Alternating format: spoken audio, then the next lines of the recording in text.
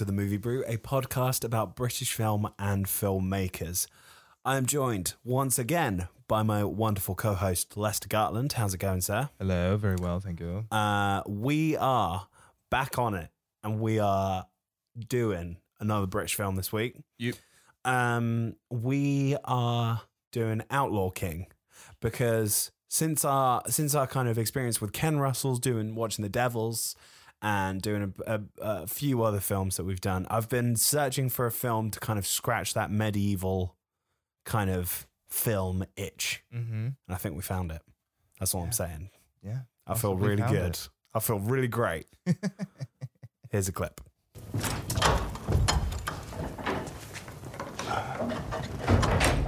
I'm sorry if I was rude earlier, but I should I know you tell have no something. need for my counsel. It's true, I have seen very little of the world.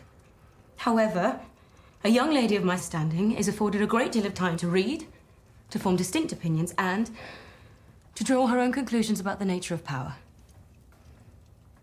All right. Power is making decisions. Power is not allowing yourself to be buffeted on the tides of history. Instead, it is choosing a boat, climbing aboard, and hoisting the sail. I choose you. And whatever course you are charting, I choose you. My husband. All right. Outlaw King. Yes. So, do we want to give him a synopsis? Jump straight in? Yep. After being declared outlaw by the occupying English Empire, Robert the Bruce, played by Chris Pine, raises an army of Scottish fighters in rebellion. Twists and turns all across the Scottish countryside lead this film on an epic, true to historical events journey that captures heroism at its core. And he's really good in this. Chris Pine. Yeah. Yeah, he is. He's been doing a couple of movies recently that I've just been like, that's really good. Because Chris Pine has a bit of a roguish charm in a lot of his kind of casting things, like when he's in like Star Trek and stuff. But recently with this and Hell or High Water, he's just really good in this. I'm just going to shout that out right now. Just real good. But yeah, I mean, what are your kind of initial takes on it? On the film as a whole? Yeah. It's, well, like I said when we were watching it, it reminds me, it's got like the pacing of like a heist film. Yeah. Where like he's kind of, it's just a really well-paced film. It's kind of like he's going around like sort of recruiting towns, I suppose, recruiting villages and towns to like getting the band together. Yeah, to join literally getting the band together to join his rebellion. And sort of has to like prove himself to certain ones. It's got like some good twists and turns. It's got some really good action in it. And the story as a whole, while not like completely historically accurate, like the synopsis just said, yeah, it's good storytelling. Yeah. And it keeps it as historically accurate as it can while still being an entertaining cinematic experience. And it's done and executed very well. It's done really well. Yeah. It's everything I wanted The King to be, and I'm really glad we're doing this movie now. Yeah, it's literally like when we sat down to watch The King, we were like, this is going to be fucking rad. Yeah. And then we were a bit bored. Yeah. And now we got the king that we wanted. Yeah, exactly. The Outlaw King. The Outlaw King. Yeah. That we wanted. The king we deserved. Yeah. So have you got any like techie bits you want to get into? Oh man, there's a few. Yeah. But I reckon let's jump into the reviews. Okay. Straight up, because I've only got like little bits that I kind of want to talk about. Yeah, cool. I've got like some little bits on shots and stuff too. Cool. So we can get into that later. So, okay, we're going to do the reviews. So I pulled some reviews that I find interesting or funny off of IMDb. They're all out of 10 stars, and Tariq has to guess what rating they gave it.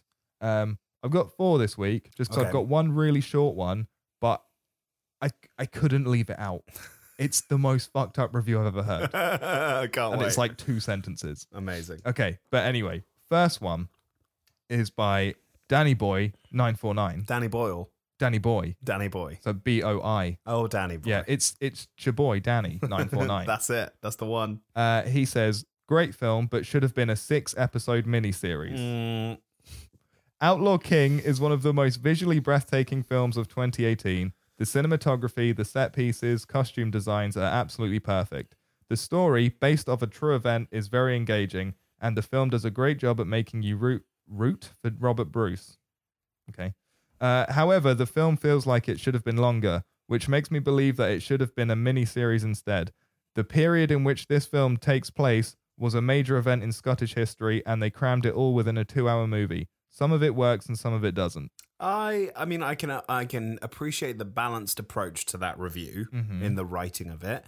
Highly disagree. I mean, we were just talking about how great the pacing in this, and it is very fast paced. It's really good. It doesn't bore you at all. Like a heist movie. To set the scene in with our watching experience of this, I had briefly with Emily and my mum watched 40 minutes of this film over the course of 2.5 to 3 hours while I was slow cooking a meal for us. And on her Netflix, because my mum's Netflix is absolutely terrible.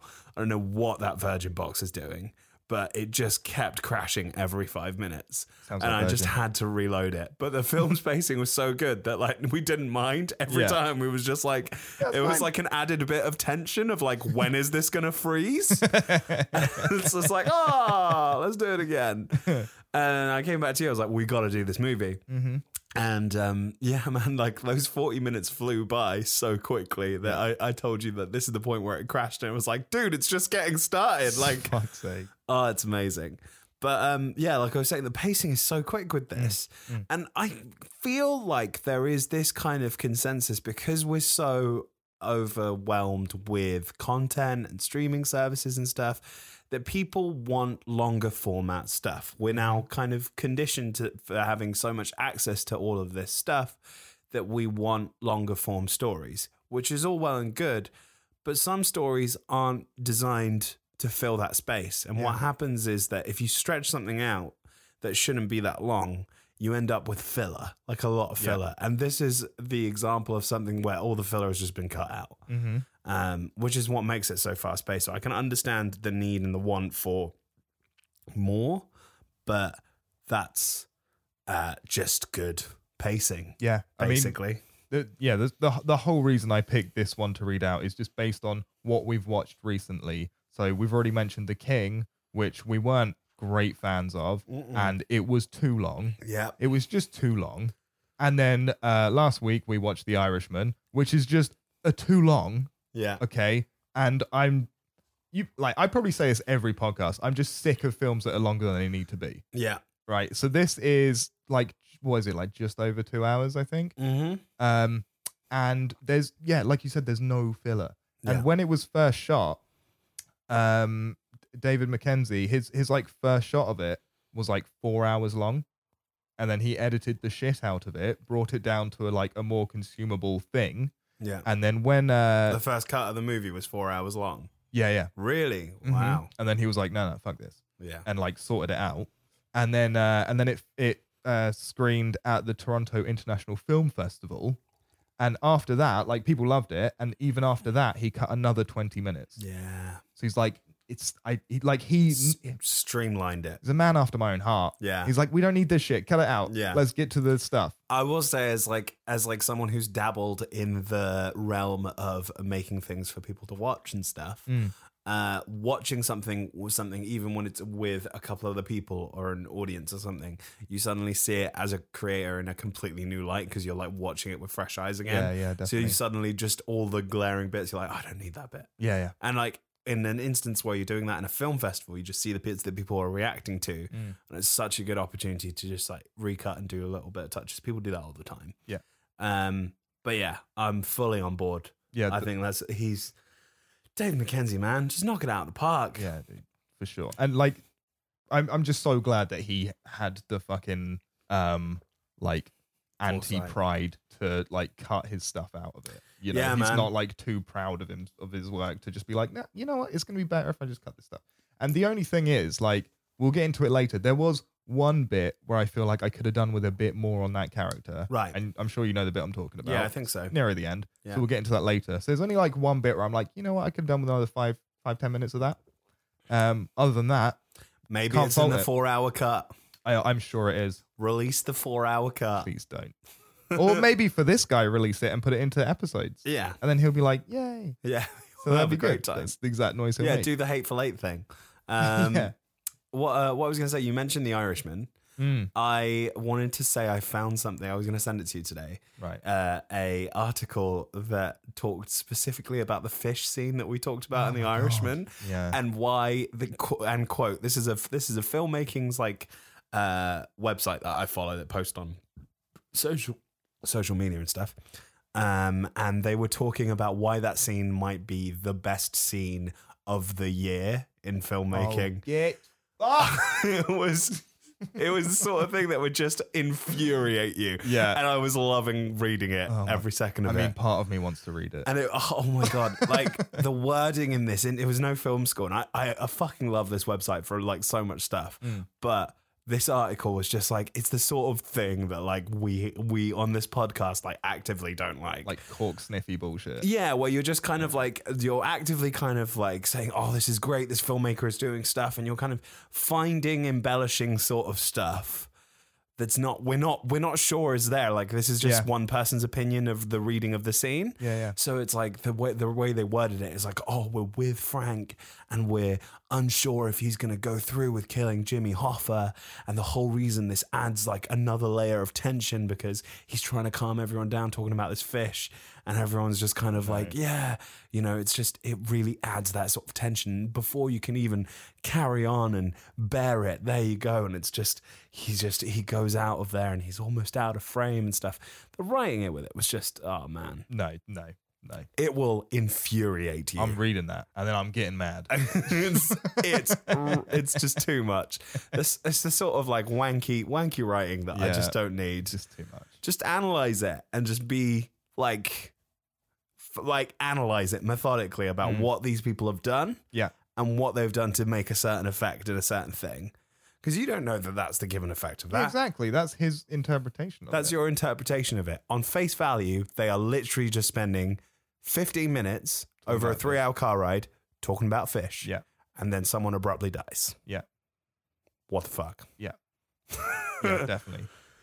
So, okay, what do you reckon Danny Boy 949 gave this film? It's a fairly balanced review. It is.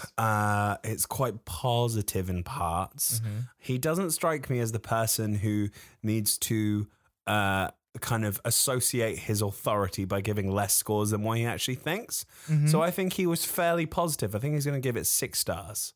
6 stars? Yeah. He gave it 8 out of 10. Oh, even better. Yeah, I mean, it's more than from reading that, I'd be like, 5, 6. Yeah.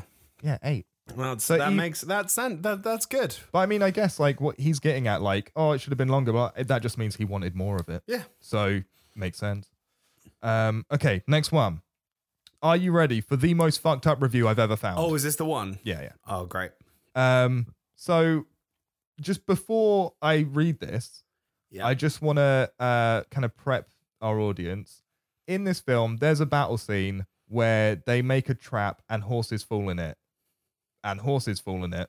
And the horses are dead. And it's like, oh no, the horses, all these horses. Yeah. Okay.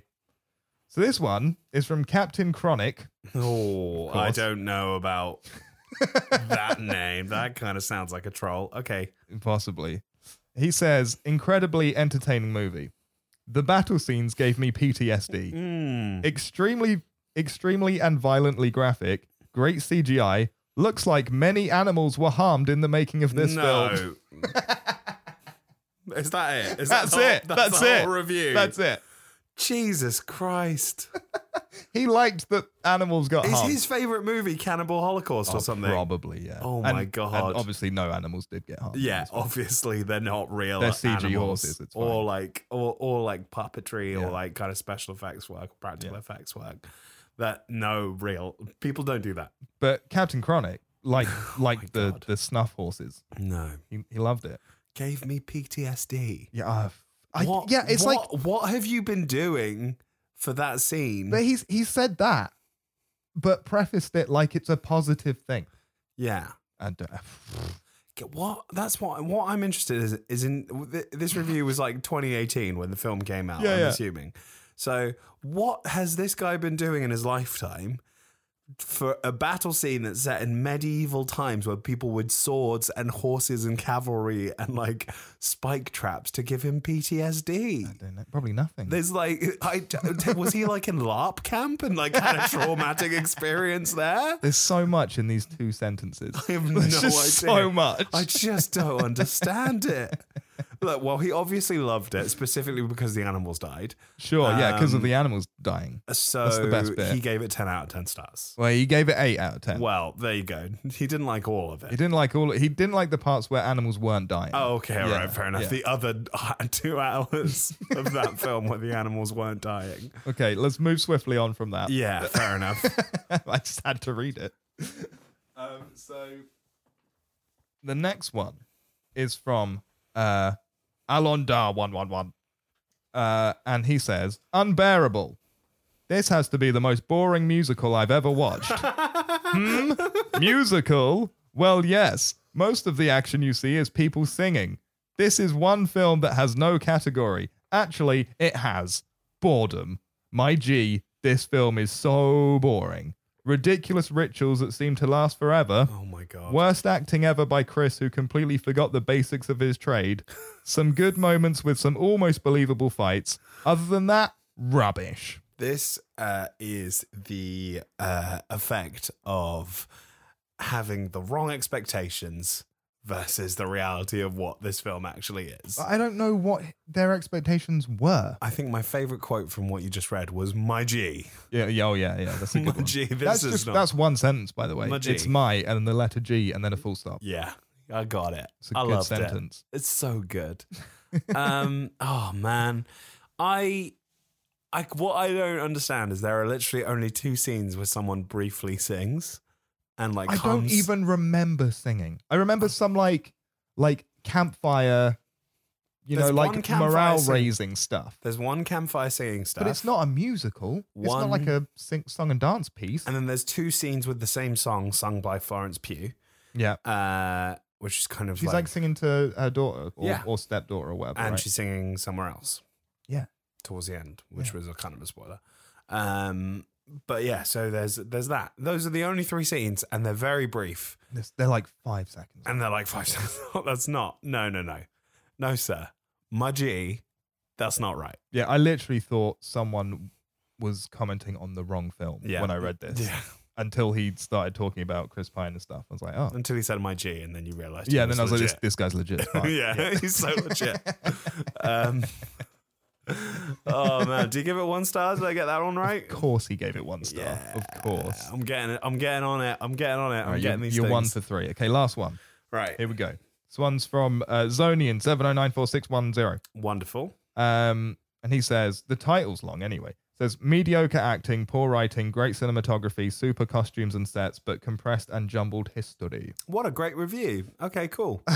He goes, oh, there's more. yeah, no, that's the title. Okay. Who cares if Edward II wasn't at the Battle of Loudon Hill and no hand-to-hand combat took place between Edward and Robert? Aymer de Valence actually blew that battle. Does it matter that Edward finally confronted Robert at the Battle of Bannockburn 7 years later and did escape the field in the face of a complete defeat? Even if you ignore the historical inaccuracies and timelines, Outlaw King still adds up to kind of a blah. The costuming, sets, and cinematography can't make up for the listless script, colourless characters, and just okay acting, except for Stephen Deloade as Edward I. Okay, the blood and guts were good. That's where it ends. What a weird way to end that sentence. Yeah. Okay, the blood and guts were good. That's really weird. I want to pick up on one specific thing he said there. Colourless characters. That's exactly why I picked this. I want to talk specifically about a lot of period films and period dramas in sort of, this is not exactly what he meant, I'm guessing the meaning of stuff, but it reminded me of something I wanted to talk about. In a lot of people's depictions of what they see medieval society being, it's all shot and coloured in these drab greys, browns, stuff to make it just look absolutely depressing. When in actual fact, these kind of at times of celebration stuff, what people would be wearing would be just very bright colors. Yeah, festive stuff. Of a lot of reds, greens, and like blues and stuff. And it's very historically accurate in what it's kind of like depicted. I don't know if you watched that video that I sure told you did. about, where they're talking about the historical accuracies.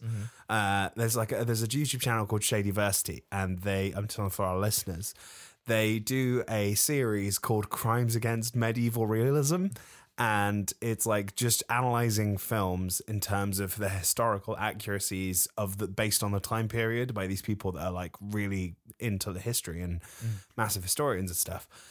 And yeah, just them going through all of these different things that like just shows the amount of attention to detail and realism that these the costume designers, production designers and stuff have all gone through, as well as the attention from David Mackenzie himself, and kind of crafting this vision of wanting something to be really realistic. And part of that is turning up the color and making it really just quite vibrant in certain parts. And it's really nice to see. It's not something you see a lot. You know what that reminded me of? The King? No.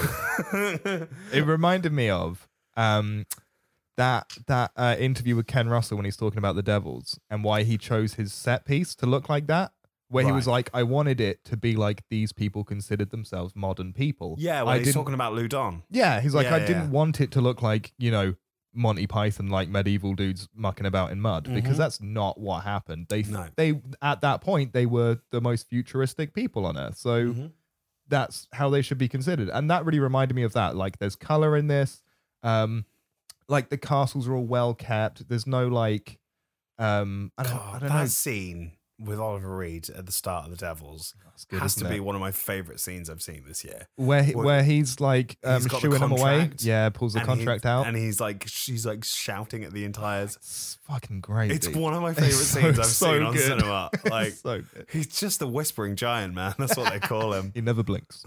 But yeah, it reminded me of that. Like, it's in that vein of like, this is actually what they were like. Yeah. And they did wear color and stuff. And then I won't get into like historical accuracies yet. We'll finish this review and then we can get into some more scenes on that, because I got some stuff to talk about with that. But that review is the same one where they talked about it's even if you add up all the historical inaccuracies as well, like they're counting the ones that they're saying are quite inaccurate. Yeah. When in actual fact, this is probably one of the most historically accurate films we've seen. For sure. Time period. I mean, the only thing that got tweaked is storyline stuff to make it more of a cinematic story. Yeah, which is fine. I'm fine with that. Yeah. That's what The King did, because that's based on Shakespeare's, plays of, and that was boring.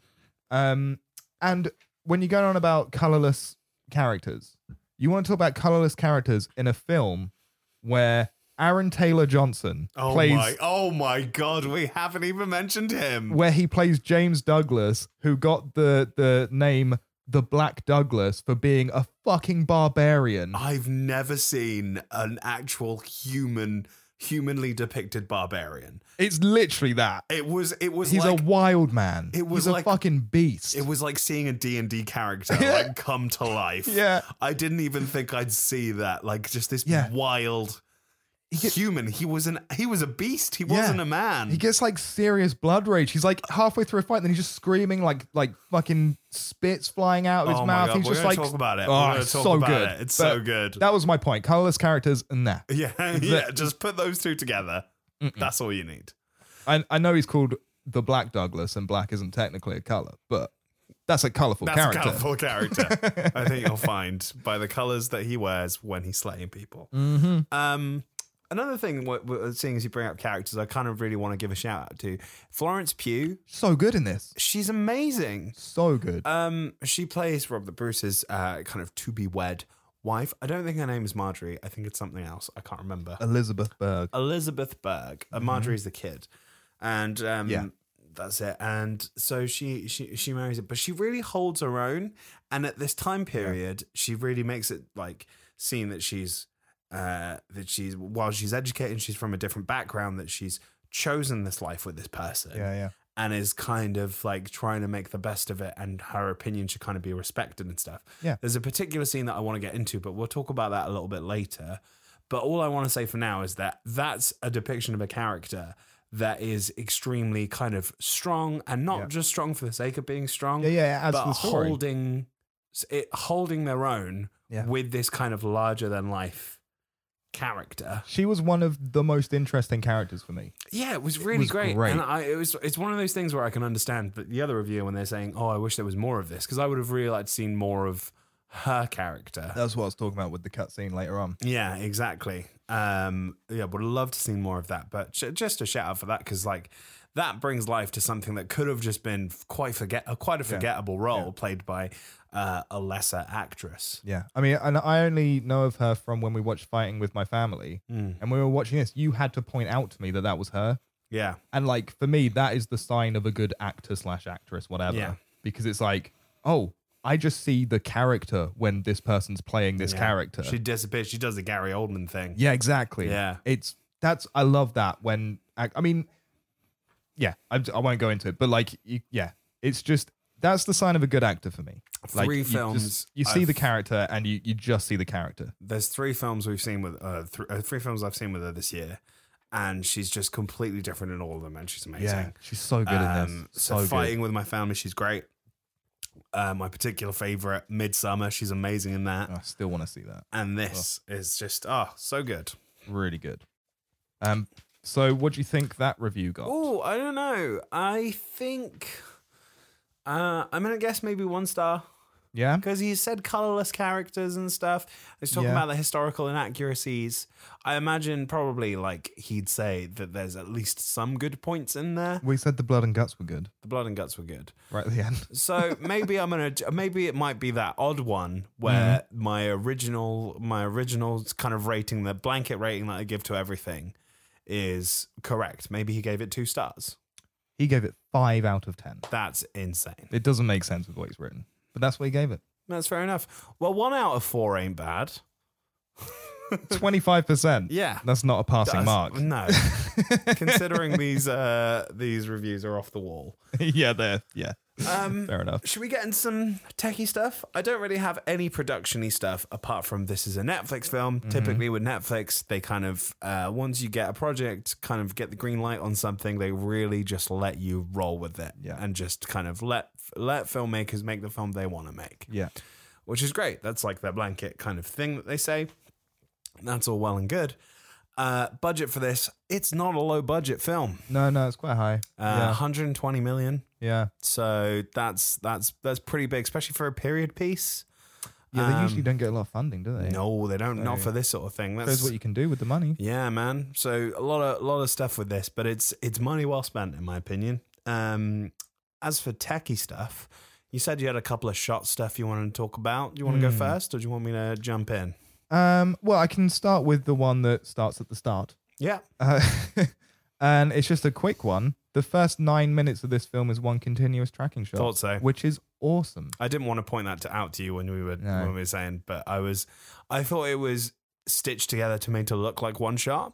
Yeah. But it's nice to know that it's all It's one actually take. one thing. It really adds to the scene. Yeah. Because It kind puts of you in it straight away. puts you in it, but it adds to the tension of it because we're watching all these characters interact with each other and just kind of the dynamics between the works at play. They're all kind of trying to play at peace and play up to I can't remember what the king's nickname was, but the Hammer of the Scots. yeah.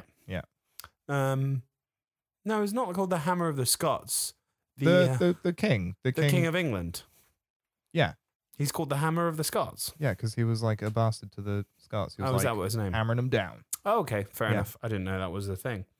But yeah, played by Stannis Baratheon himself. So yeah, they're all trying to play. They're all trying to play up to that and kind of play peace and stuff. And the camera is constantly moving at a slow pace. Yeah. So it's kind of like puts you in the perspective of someone that's in the room, circling the action as it's happening, and moving through it as these people kind of play it. There's this really interesting. I guess I'll get into it now. Yeah, I just want to point out three separate moments in that 9-minute take that I think really kind of just shine for me. It's a really good example of how camera movement and blocking and direction just synergize really well and create really good tension in a scene. That right at the start, there's a point where they call out Robert Bruce and John Common, these kind of two rival factions, the rebellion, these two heads of that had a claim to the Scottish throne. Yeah, and he calls them out to kind of make themselves known. At first, we're just caught in this crowd, and then they step forward, and as they're doing that, the camera's pulling back, and it's kind of revealing these people stepping into the space. Really enjoyed that kind of blocking and stuff as they were kind of coming forward. That was a really good example of kind of like having these people step forward, step into the light, and also put the tension on because they're being put into the spotlight, and with that we're backing away with them. Yeah, that's a really good way of putting us in there. The next bit I want to talk about is when they start having a friendly wager between Edward II and Robert the Bruce. Yeah, people start circling around them when they're kind of picking up and playing with swords and stuff. And as they're jesting and talking about this, the camera is constantly circling around the two of them in a kind of 360 motion, and it never stops. So we're constantly kind of in the action with them. It's a similar thing that happened in The Dark Knight when they're talking about the Joker scene as he's telling about how he got his scars at the Harvey Dent party. Yeah. And that sort of thing, constantly moving the camera in a circular motion, doesn't let the audience get their bearings, and it keeps them in the action at this point, not letting them look away from the action that's happening right in front of you. Yeah. And it's kind of a dizzying perspective slight thing that kind of makes you feel a little bit like uneasy with what's going on, and it adds another layer of tension in just the camera movement with the blocking of these two people fighting. It's a really good way of just kind of those things synergizing with each other. The last moment I want to talk about is the scene right at the end of this where they time it all to go with the werewolf going off. Oh, yeah. So the king comes out of the tent, and then he goes and he kind of does a speech to everyone and to say about how they're all friends now and stuff, and it's all good. And then he hits the thing and the werewolf goes off, and he just keeps walking. And then as he's walking away, we just see like in like the best catable shot that I've seen. Yeah. I saw so many in The King. This is the one that mattered. Oh, for sure. The werewolf. And it just kind of... Is that what it's called? A werewolf? Werewolf, yeah. I thought it was like... So it's not a trebuchet? No, it's called a werewolf. Okay, cool. Apparently. All right. Maybe it is a trebuchet, but that's the specific name for it, apparently. Okay, cool.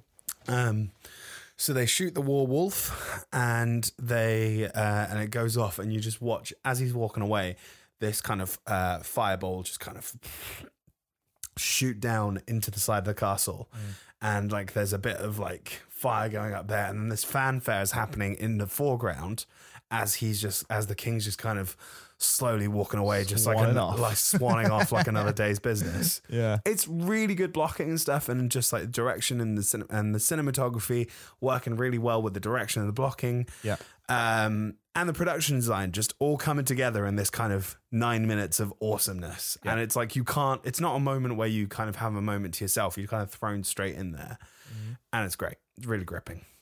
Yeah, bit of a tangent there. But no, I love that shot. I'm like comparing it to The King, which we will, because that's the thing to compare this film to. Yeah. When we watched that, there was a lot of like flaming trebuchet castle siege stuff. Yeah. And it was just so mundane. Yeah. And then this one has one shot of a trebuchet throwing a fireball, and the fucking thing flies right into the screen before being whipped up and slung over. And it just fucking grabs your attention. Like, whether you like it or not, it's got your attention. Just with the king swanning off as well. It's just great. Oh, it's so good. Just really, really well done. There's another shot that I want to talk about, which kind of ties into some like cool historical things that we can get into afterwards. Okay, unless you've got any more. So this one is so it's sort of halfway through. They've already met God, what is his name? I'll just check my notes. I'll just have a look. He's called Aymar de Valence, who's like the head goon thug man for the prince, and he's like a mean looking dude. Yeah, he's the guy that they say at the start of the film, Scotland can't decide an heir, they'll pay taxes to Amar. As kind of a warden of England, and a kind of de facto leader of Scotland. Is what they're doing. So he's kind of doing that, and he's just a mean dude. He's a mean man. So they have like kind of a square off with him, and then Robert the Bruce kind of diffuses it by doing like, hey, let's just do a 1-on-1, so like none of our guys die, kind of thing. And then he's like, all right, but it's Sunday, so we're gonna do it tomorrow. And he's like, fine. They go off. Robert the Bruce's lot go off to camp. Oh my and God, then they get going to talk about this. And then they get ambushed by Amar in the night. Yeah. And it's just like dirty tactics, right?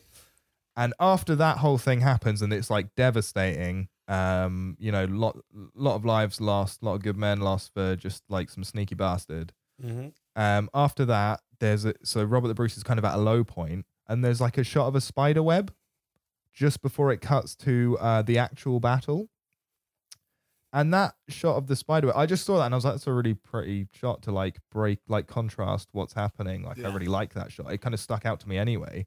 And then when I looked it up, the close shot of the spider web before the battle of I keep calling it Loudon because of the devils, but it's like Loudon, isn't it? I think the Battle of Loudon. Yeah. I'm going to call it Loudon. Loudon. It's significant because it alludes to a famous legend regarding Bruce's retreat to Ireland. The legend states that Bruce was indecisive about returning to Scotland to rally armies and fight, and then while watching a spider attempt to swing across a doorway in its attempt to begin a web, Bruce decided if the spider could complete the swing, he would return to Scotland and fight. The spider was successful, and so was the King of Scots. Interesting. So it's just like a nice little like nod to that. Yeah, so it's like David Mackenzie knows this stuff. Yeah. And he's just peppering it in there. And he's making it so, like, if you don't know it, like I didn't, it's still a nice shot to look at. And it's like, that was a cool shot. And then you go and look at it, it's like, oh, it has some meaning as well. Yeah. That's him going like, shit, should we just, like, give up? And then finally, like, no, fuck it, we're going to fight. Yeah. So I just really like that shot. I just think that's really cool. What's interesting to me is, like, what you've just described there is a very metaphorical and Kubrickian way of, like, kind of putting metaphor in an insert shot with a bit of meaning that can be analysed in it. But what David Mackenzie does in this film is he does it both ways, with the empathetic kind of filmmaking and that as well. Yeah. Both in the same scene. I'm going to talk about a specific bit because seeing as you brought it up, a moment where they're going away, and there's a point where they just after that bit where he's decided to leave and return back to Scotland, he sent his wife and child away. So they've gotten in the boat, they've gotten away, and they're going in a boat, and then he's going off as well. But we see the fight from the perspective briefly of a kid who is a supporter of Robert the Bruce. Yeah. And we just see the horror on his face. So good. As the camp that he's been staying in and stuff is just being attacked. Being ransacked. And it's just before all hell breaks loose. And like that shot is maybe a second, 2 seconds in there. It's not. It's not a long. You can miss it. It's not a long time with those frames there, but that it does so much to put us into the perspective of that character. Yeah, and it's really seeing this not from the perspective of the people that we see as like the heroes or the kind of protagonists in this story, but just making it real. Yeah, from like putting you in the perspective of a child who's just caught up in this mess. Yeah, he's just mixed in it, and it's so good. And having those two things so like close to each other in the same scene is just great filmmaking. But what I like about that, like you said, like that shot's only 2 seconds long. The spider shot's only a couple seconds long as well. Yeah. And what I really appreciate about that is the director isn't kind of lingering on those shots and going, look at how clever I am. Yeah. You know what I mean? He's like, he's got him in there, but he doesn't need to prove to you that he's fucking, I'm such a clever intellectual kind of thing. Mm-hmm. He's put them in there. And if you notice them, then good for you. Nice little Easter egg. Yeah. But if you don't notice them, you're not missing anything either. No. Like, it's just good filmmaking. That's it. It's very empathetic, and then also got the analysis stuff in there as well. I really appreciate that kind of approach. Yeah. I've got one more. All right. Actually, well, it's not really. It's kind of like a nice little bit of trivia. So there's a bit where we talked about James Douglas, the fucking wild man. Oh my God, Aaron fucking Taylor Johnson. So good. Jesus. bloody Christ. Didn't know he had it in him, to be honest. He has come a long way from Angus thongs and perfect snogging, hasn't he? He really has. Jesus Christ, the man is a beast. Yeah. So there's a scene where basically he joins the rebellion because the English took his castle and his land, and he's like, I'll join the rebellion if you help me reclaim my land. Yeah. Right. And then right at the start, there's that moment, just jumping in here, right at the start in the 9-minute scene where he approaches the king, Edward the First, and he's saying that, you know, I'd like to come in and I just want my lands back, basically. Yeah. I'm, you know, sorry this happened. My dad was taken prisoner and stuff. We just want back what's ours. Yeah. And the king's like, I never want to hear the name Douglas again, blah, blah, blah, blah. And then he gets like thrown away and outcast, and he's just like been living as a wild man this entire time. And then we jump to the scene you were talking about. Yeah, and then he finally sort of joins the rebellion. And then Robert the Bruce says like, oh, well, he asks Robert the Bruce, like, hey, I want to take my castle back. Like, it's about time. Can I have, like, I need, like, 2 or 3 men to go and do this thing. And Robert the Bruce, like, take 5, dude. Like, you've earned it. You just get it, like, bring them all back. Yeah. So they go and they do a really clever siege on the castle where they infiltrate from the inside, which is from that video that we've both watched. That's how you would do it because castles are designed to not be taken down with fire arrows. Yeah, exactly. So he like sneaks in, opens the gates, lets the rest of his clan in, and then they kind of sneak into like a church, and halfway through the sermon they just go blood rage, and he does his thing, and it is brutal. But what I like about this is it's I'll just skip through my little notey bits here. So in real life, it happened at a dinner, not in the church. Right, okay. So the clan leadership was invited to a dinner, served a black bull's head, because at this point he was already known as the Black Douglas. Served a black bull's head, and then oh God, I've mixed it all up. This is his demise, okay? This is James Douglas's demise. This is his death. Yeah, so you don't see that in the film, but this is like afterwards, because I was just like, I love this character, so I looked some stuff up. So they invited him to a dinner, served him a black bull's head, and then murdered him and his clan. This is towards the end of his life. Yeah. Well, it would be the end of his life. And literally the end of his life. Just in case you're wondering, this is his death. The death is the end of him. And thereafter it became known as the Black Dinner, which inspired the Red Wedding in Game of Thrones. Really? Yeah. Wow. Okay, that's really interesting. I thought so. So they served the black bull's head and then slaughtered them all. But this is unrelated to the kind of siege on the castle. This is just after all these events have happened. Yeah. He's kind of gotten his castle back and then was killed in his own castle that he's fought back for. Yeah. During this dinner. That's amazing. It's pretty cool, huh? That's what an interesting bloody life this person has. Right? And what an interesting character. Yeah. Like to just read about. I kind of want to learn more about him. I kind of love him. Yeah, because he's crazy. mental. It's so crazy. And it's worse because these people are real. Yeah. Like, oh man, he's just a real life barbarian. He really is. Talking about the scene that you were talking about. Yeah. I just want to pick out like a couple of moments in it that I absolutely loved. Just before shit hits the fan and it just goes into chaos. While he's at the sermon, we're shown a shot of Douglas's kind of face and hands as he's praying, and he starts shaking. Yeah. And it's that kind of shaking with rage that he's like he can't up. contain himself. And like there's a couple of moments in the film like that where he starts like amping himself up.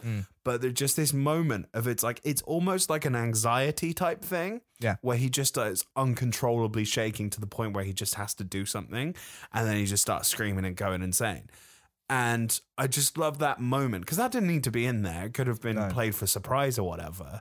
But that kind of build up to the climax of the moment of just him losing it completely and start murdering all these people. Yeah.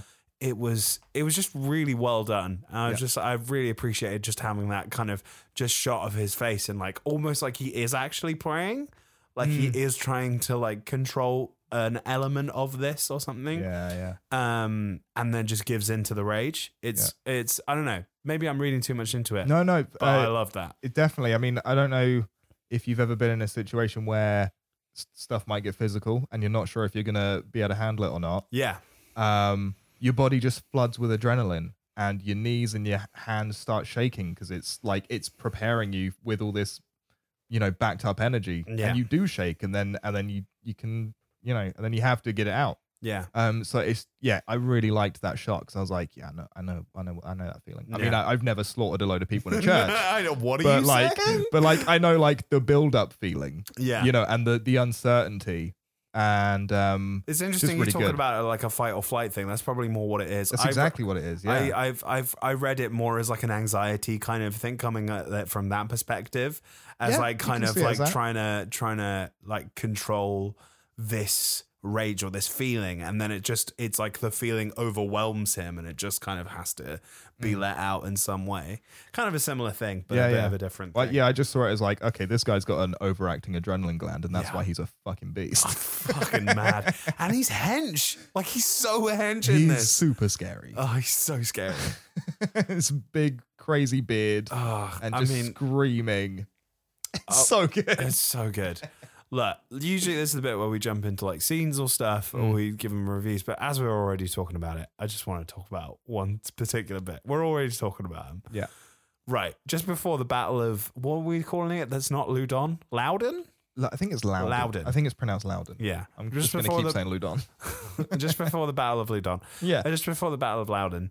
Like they're both kind of like amping up their forces and like getting ready to fight, and then there's a bit where Chris Pine just goes, "Today you're not men, you're beasts," and then we're just shown a shot. It just of Aaron closes in Taylor on him. Johnson, and like a bit of spit is falling out of his mouth, and he's just like, "I've never seen so much rage." Yeah, on screen. He literally he doesn't look human. He looks like an animal that's ready to eat everyone. Oh my god, it's terrifying. It's so good though. It's so because it's like terrifying. fucking glad he's on their side. Yeah. Jesus. It's just like, oh my god. And it was just like that moment, as we were talking about him, I couldn't not talk about. It's so good. Yeah. There's so many good shots like that of him. And there's like bits where he's just dominating in the battlefield and he's like got this one guy who's like, say my name. Yeah. And the guy's like petrified of him. Just Yeah. petrified. And he's like, Douglas, and then just destroys him anyway. Yeah. Like, oh god. yeah, it's like the action scenes in this are they're exactly what we wanted to see from like The King and stuff. And it gets like crazy as well. Like they show like, people being hung, drawn and quartered, and they don't shy away from it. Nope. Which might be a bit much for some people, but I think that's kind of cool. Look, I'm into horror films. Yeah, So exactly. like that's not. Yeah. That ain't nothing. Yeah. Exactly. That's how I feel. For me, but I really enjoyed just, and I didn't feel like the gore was too much anything. I just think it didn't shy away for the realism of it. Yeah, exactly. That's it. Yeah, it makes you go like, oh shit, this stuff happened. I mentioned this to you when we were watching it, that I felt like this had everything that I wanted from when we watched The King, the action that I loved from Centurion, but without like instead of the B movie kind of playing upness of it, it really had the heart that was missing from that film for me. Yeah. It was really had the kind of like the heart and the characterization that I had been missing in both films. I felt was there in this film. So it was kind of like a mix of everything that I had kind of been wanting. So I'm really glad that we checked this film out and saw it and stuff. I absolutely really loved it. I'm just really glad that it was a good film and it was under 2 hours. Yeah. Or just over 2 hours, rather. As opposed to a 3-hour movie. Yeah, Which would seem it was a lot normal off. length film and it was good.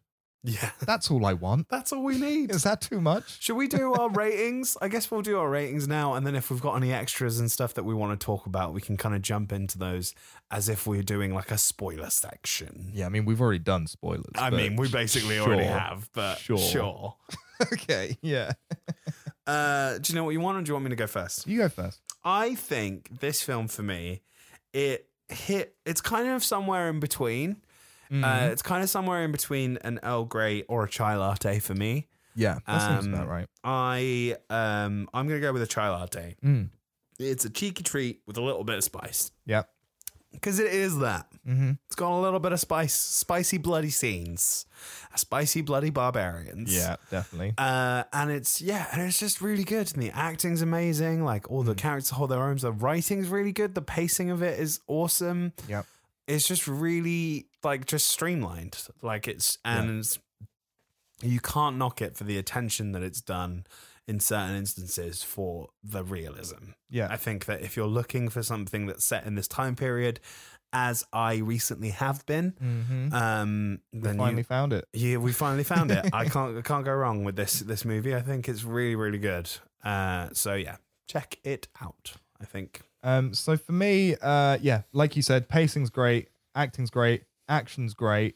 Couple of minor things that that kind of stopped it getting that like top tier rating. Yeah. But happily going to give this an Earl Grey 8.52. Thank you, Earl Grey. Very cool. Yeah, I think that's a good thing to have because I reckon it is around there. I'm just wary that I'm giving too many high scores. Yeah, that's fair enough. I don't give that many, so yeah, that's the thing. It means more coming from you. That's what it is. So it's probably somewhere in between those two, like around an 8. Yeah, so about an 8. But I think that's fair. Numbers mean nothing, which is why we have the whole. Yeah, so it's an Earl Grey. Yeah, so it's an Earl Grey chai latte. It's like somewhere in between those things. Yeah, but don't mix those. Don't mix those. It's gonna be horrible. No, it's horrible. Oh man, that's great. Do you have anything else that you want to talk about? I've just got like some little things that I'd like to talk about like the historical stuff. Yeah. Okay. And cool. then some other things like I mentioned, the stuff like Florence Pugh's character. There's like a little bit that I would have liked to see. Yeah. I'm sure you know what I'm talking about. Yeah. So okay, first of all, historical accuracies and stuff. Like their wedding ceremony is apparently super accurate. Yeah, because they weren't so weird. Yeah, it's because that's the thing that we from this a video / article that we watched. Yeah. On historical accuracies, it was like all the bits that stuck out to us as odd or weird or something. Alligator sword fight. Or like like the alligator sword fight Exactly. from the Devils. Yeah. Like they're all there because of like the historical accuracies of stuff that would have happened at the time. Yeah. So when we're like, why are they laying down face down next to each other thing? under a shroud? Yeah. But that's actually how, kind of people got married at the time. Yeah. Even to the point where they would lay kind of, I can't remember what they called it, but like not wreaths. Yeah, but like kind of bits of hay. It's not basically, not actual hay, but it's like called something. And they kind of laid it down. Thrushes, that's it. Yeah. They laid thrush around. Yeah. And then spread that out. And then they just kind of decorated it and stuff. And then as kind of a way of kind of decorating the land and stuff. Mm-hmm. It's just really interesting. Like the lengths that they went to kind of make that done. There's a lot of detail. Seems odd. Another scene that's historically accurate, which you pointed out to me when we were watching it. You were like, why is that here? And I'm like, I reckon there's a reason for it. Okay, yeah. There was a scene where Edward II is like holding 2 swans and he's like, because they're doing a feast of like swans and stuff. Yeah. And he's like holding them by the end. He's like, by these swans, I will like swear that we're going to kill these people as an insult to God. And he's like losing it, holding these swan heads. Yeah. Just like, he's a crazy man. Talking about crazy people. Sure is. Like he's a madman.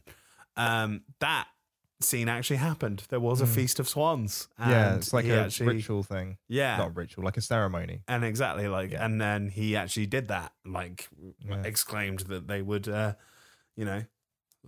knock down Robert the Bruce at this kind of feast of swans or whatever. Well, do you think, right? Because there's like only speculation on why that was. Here's why I think, right? Because, and I don't know if this is right with the time, but like swans are like the Queen's property, aren't they? And I don't know how far back that goes, but if it goes back to this time as well, where it's the royalty's property, then like eating a swan would be a big deal. Yeah, that'd be like a real privilege. Yeah, I reckon it was like a privilege meal saved for privilege moments, which is why the king has like swans next to him, probably preparing for a feast or something. Yeah. So I reckon that's what it is. That's what I was thinking. Yeah, but it's interesting. There's another one of those as well where they say about raising the dragon. Yeah, and that's apparently, a really interesting and one. that's like they like go through with this dragon flag, and that's like a symbol of like the laws of battle are now like we're ignoring that. It's going guerrilla. Yeah. We're getting crazy. No mercy. Yeah. No mercy whatsoever. And there's speculation that there wasn't ever like a real banner. And I think that's probably right because like I'm really into like etymology of stuff. Yeah, really. And well, then I've got to send you something that I've been watching, really. Okay, yeah, we'll talk about that after the podcast. But I feel like raising the dragon, this is just my speculations. I feel like raising the dragon, back in those days, right, the name for the devil was the Red Dragon. Oh, really? Which you would know by like William Blake. And if you've seen the film Red Dragon, you would know about that William Blake Red Dragon. Okay. So that's another name for the devil. And I feel like it's basically like an old version of saying raise hell. Yeah. Like, I don't think there was actually a flag. I think they're just saying like we're gonna fuck shit up. So the historical accuracy note here is that there was a record of a letter that the King Edward I had sent. Yeah. Where he's talking to one heiress, I think, or we talked to. It was like the main guy. Where he talked about at the end, like we're going to go there and we're going to raise the dragon. Yeah. Meaning as a term of kind of like it's interpreted to mean just no mercy. Yeah. And just kind of going in there and just killing everything and just not letting anyone off the hook or letting anyone loose.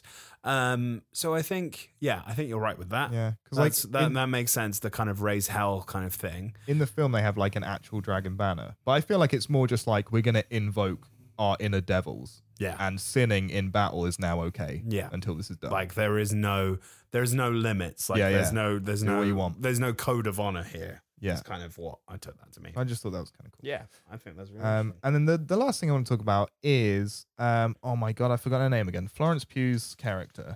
Yes, Elizabeth. Thank you. Yeah, Elizabeth Berg, who is married to Robert the Bruce.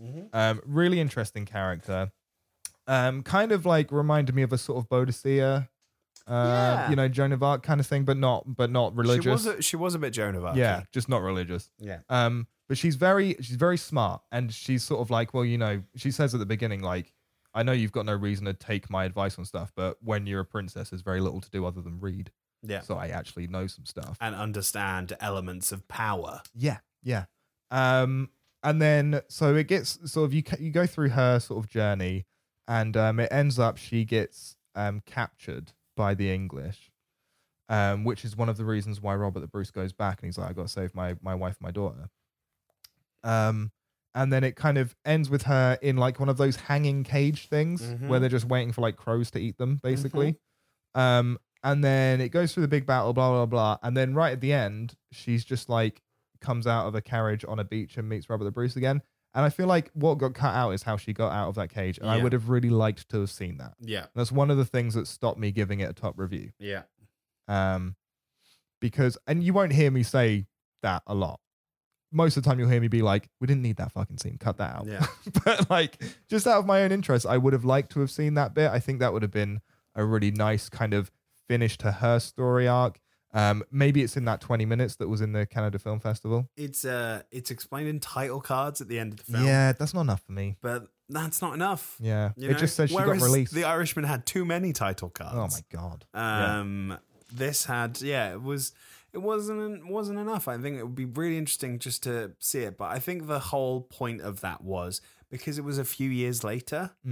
That happened over a prisoner exchange, and this is very much focusing on a specific period of Robert the Bruce's life during these battles and stuff.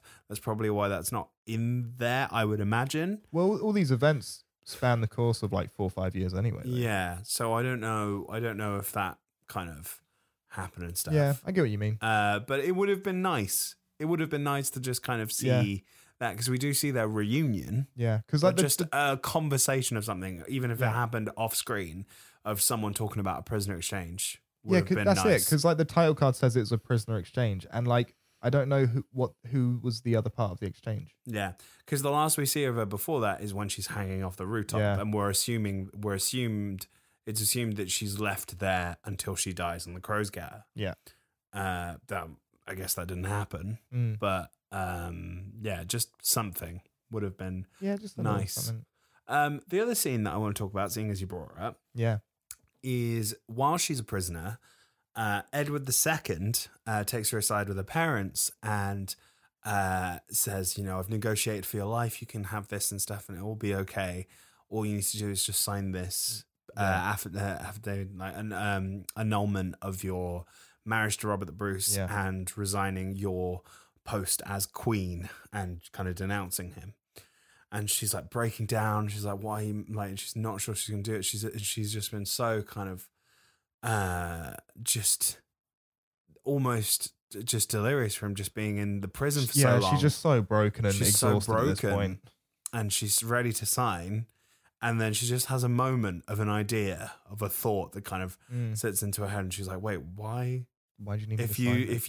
If you're doing so well in this war and he's going to die anyway, why do you need me to sign this piece of paper? Yeah. And like, that's just a testament of like how much of a smart character she is. Yeah.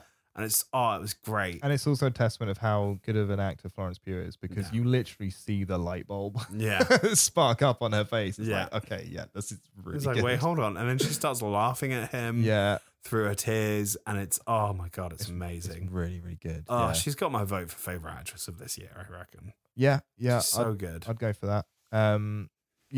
She's so good in this film. She's so good in this film.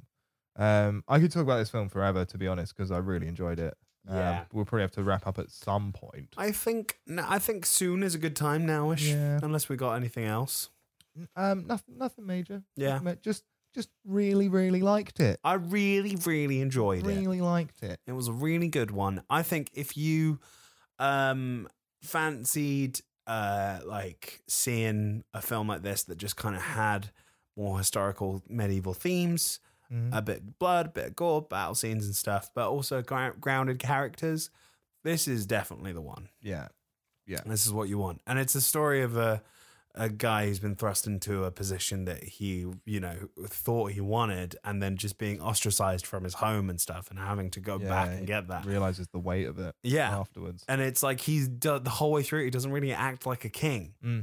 We don't see him as a king, to the point that he's giving the crown away to the little kid.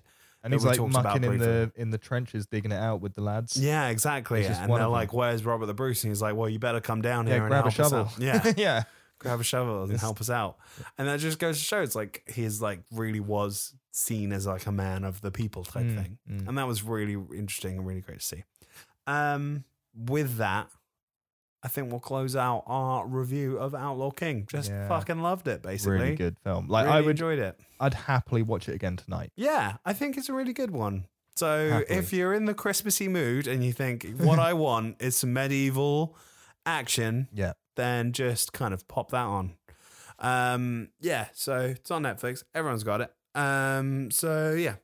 If you agreed or disagreed with our takes, would love to hear it. Get in touch with us at The Movie Brew on Facebook and Twitter. Got an Instagram with that handle as well, so you can reach out to us there. A lot of stuff up on there. You can check out our review chart, our brew chart that we rate stuff with. Reach out to us on there. Got a website up, themoviebrew.com, for longer stuff. If you want to send us suggestions or your opinions on stuff, maybe you got takes, we can read them out on this podcast. Really interested to hear what you have to say. It's hello@themoviebrew.com. And I guess that's pretty much about it. I guess thank you to our to Forest Fire Creations for our artwork, and thank you to Jake Brett, otherwise known as Tamarin, for our music. And we'll figure out what we're going to do next week, and we'll catch you on the next episode of The Movie Brew.